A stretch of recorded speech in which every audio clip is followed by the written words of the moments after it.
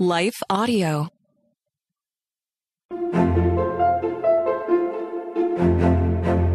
Hello, friends.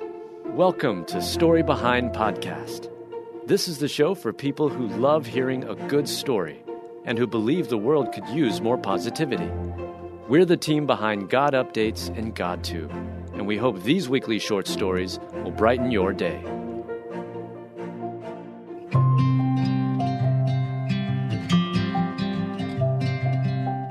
Incredible moment, police found Cleo Smith alive after the 4-year-old was missing for 2 weeks. Written by Mel Johnson. Read by Alyssa Forsberg. A missing child in Australia has been found safe and sound after vanishing for more than 2 weeks, and the Cleo Smith story is like something out of a movie. True events like the Cleo Smith story rarely have happy endings, but the rescue of this precious girl is nothing short of a miracle. A family camping trip turned into a nightmare when 4-year-old Cleo Smith disappeared from her family's tent sometime in the night. I would never wish for anyone to wake up and feel that feeling that went through me. I couldn't explain it to you, the little girl's mom, Ellie Smith, explained. Authorities launched a full-scale search for the missing child in Australia, tearing the Blowholes campsite apart. Everyone prayed for the 4-year-old's safe return. However, as the days continued ticking by, a happy ending to the Cleo Smith story began seeming less and less likely. Still, the family kept hoping and praying for a miracle, and that's just what they got. Search crews left no stone unturned when scouring the campground in Australia for the missing child. They searched by land, air, and sea, and with absolutely no trace of 4-year-old Cleo Smith, authorities quickly treated the case as an abduction. How could someone come into that tent and take Cleo? How could someone feel that they could do that to someone? Cleo's distraught mother asked through tears during a public appeal on TV.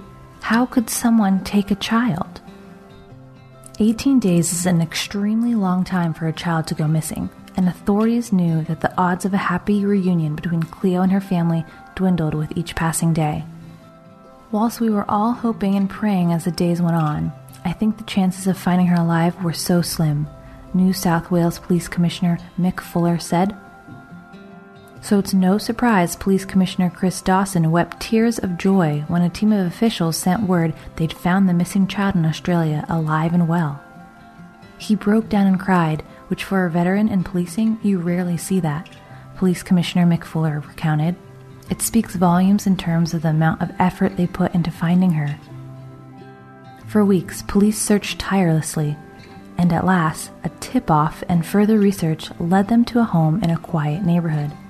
Authorities broke down the doors and found 4-year-old Cleo Smith alone and safe inside a room filled with toy dolls. Audio from an officer's body camera captured the miraculous moment police found the missing child from Australia. And the wonderful outcome in the Cleo Smith story has everyone rejoicing. When she said, "My name is Cleo," I don't think there was a dry eye in the house, said Western Australia Police Deputy Commissioner Cole Blanche. Thankfully, Cleo Smith was physically okay, and her safe return to her parents is the first step to emotional healing for the whole family. Our family is whole again, Ellie Smith wrote on social media of her daughter's return. God was certainly with the officers as they fought to bring Cleo home. The police showed incredible dedication as they worked tirelessly to find the missing child. And as if finding Cleo wasn't enough, there was a flood of support from the public. The police department received hundreds of cards, gifts, and letters of thanks, which really helped lift the officers' spirits after working so hard for so many long days and nights.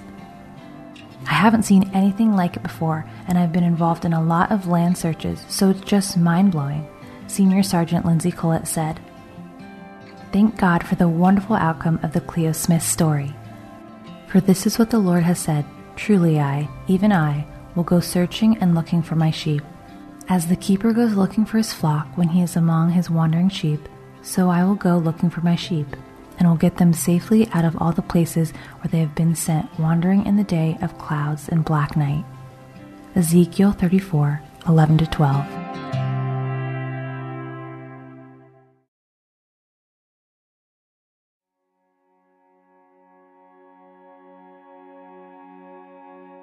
America's grandmother, actress Betty White, died just before celebrating 100th birthday. Written by Mel Johnson. Read by Alyssa Forsberg. Actress Betty White died at age 99 on December 31st, 2021, inside her Los Angeles home. But some say the famous funny lady wanted to spend her final moments elsewhere. For more years than many can count, Betty White has been a fixture in Hollywood. The actress and comedian, who was born on January 17, 1922, in Oak Park, Illinois, began her acting career right after high school. But becoming the icon she is today wasn't easy. Movie studios quickly rejected the young actress as too unphotogenic, and without her characteristic tenacity, that could have put an end to Betty White's Hollywood dreams. But rather than give up, she forged ahead to become a trailblazer for women in the industry. "You just keep plugging away," she said. "You don't give up." Betty found success as an actress in television, starring in game shows and hits like The Mary Tyler Moore Show, Mama's Family, and of course, The Golden Girls. And she had plenty more roles and cameos in movies and TV series during a career spanning 80 years. So when actress Betty White died on New Year's Eve, it left her many fans shocked and devastated. She was so sweet and caring. She was America's grandmother. "I saw my grandma in her," lamented one devoted fan upon the news of her passing. "Our parents grew up watching her, and then we grew up watching her shows. I'm just very sad."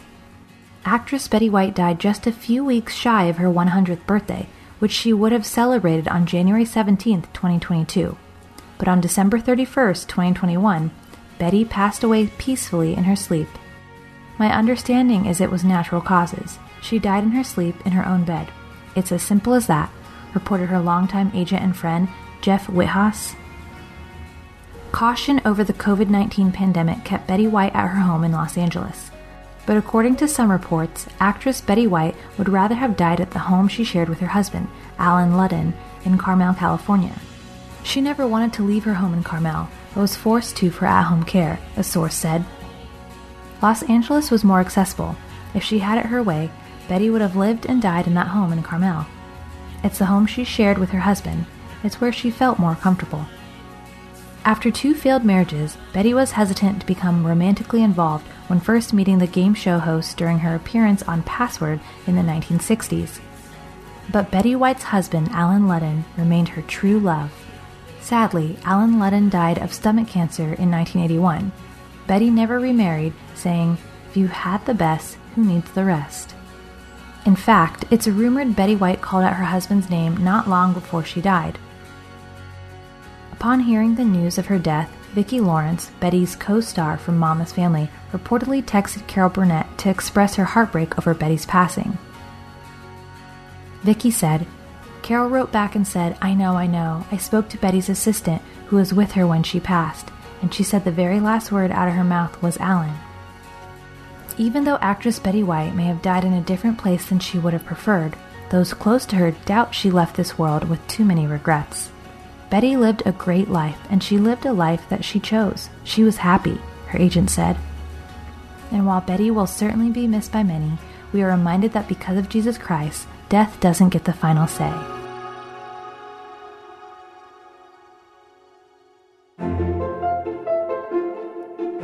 Thank you so much for listening to Story Behind Podcast. We're really glad you joined us for this week's story. To see photos and videos that may have been referenced in this episode, check out the links in the show notes. And if you enjoyed what you heard today, subscribe to our podcast, and please tell a friend about us. We'd also love it if you'd rate us and leave us a review. It really does help more people find us. Story Behind is a Salem Web Network production.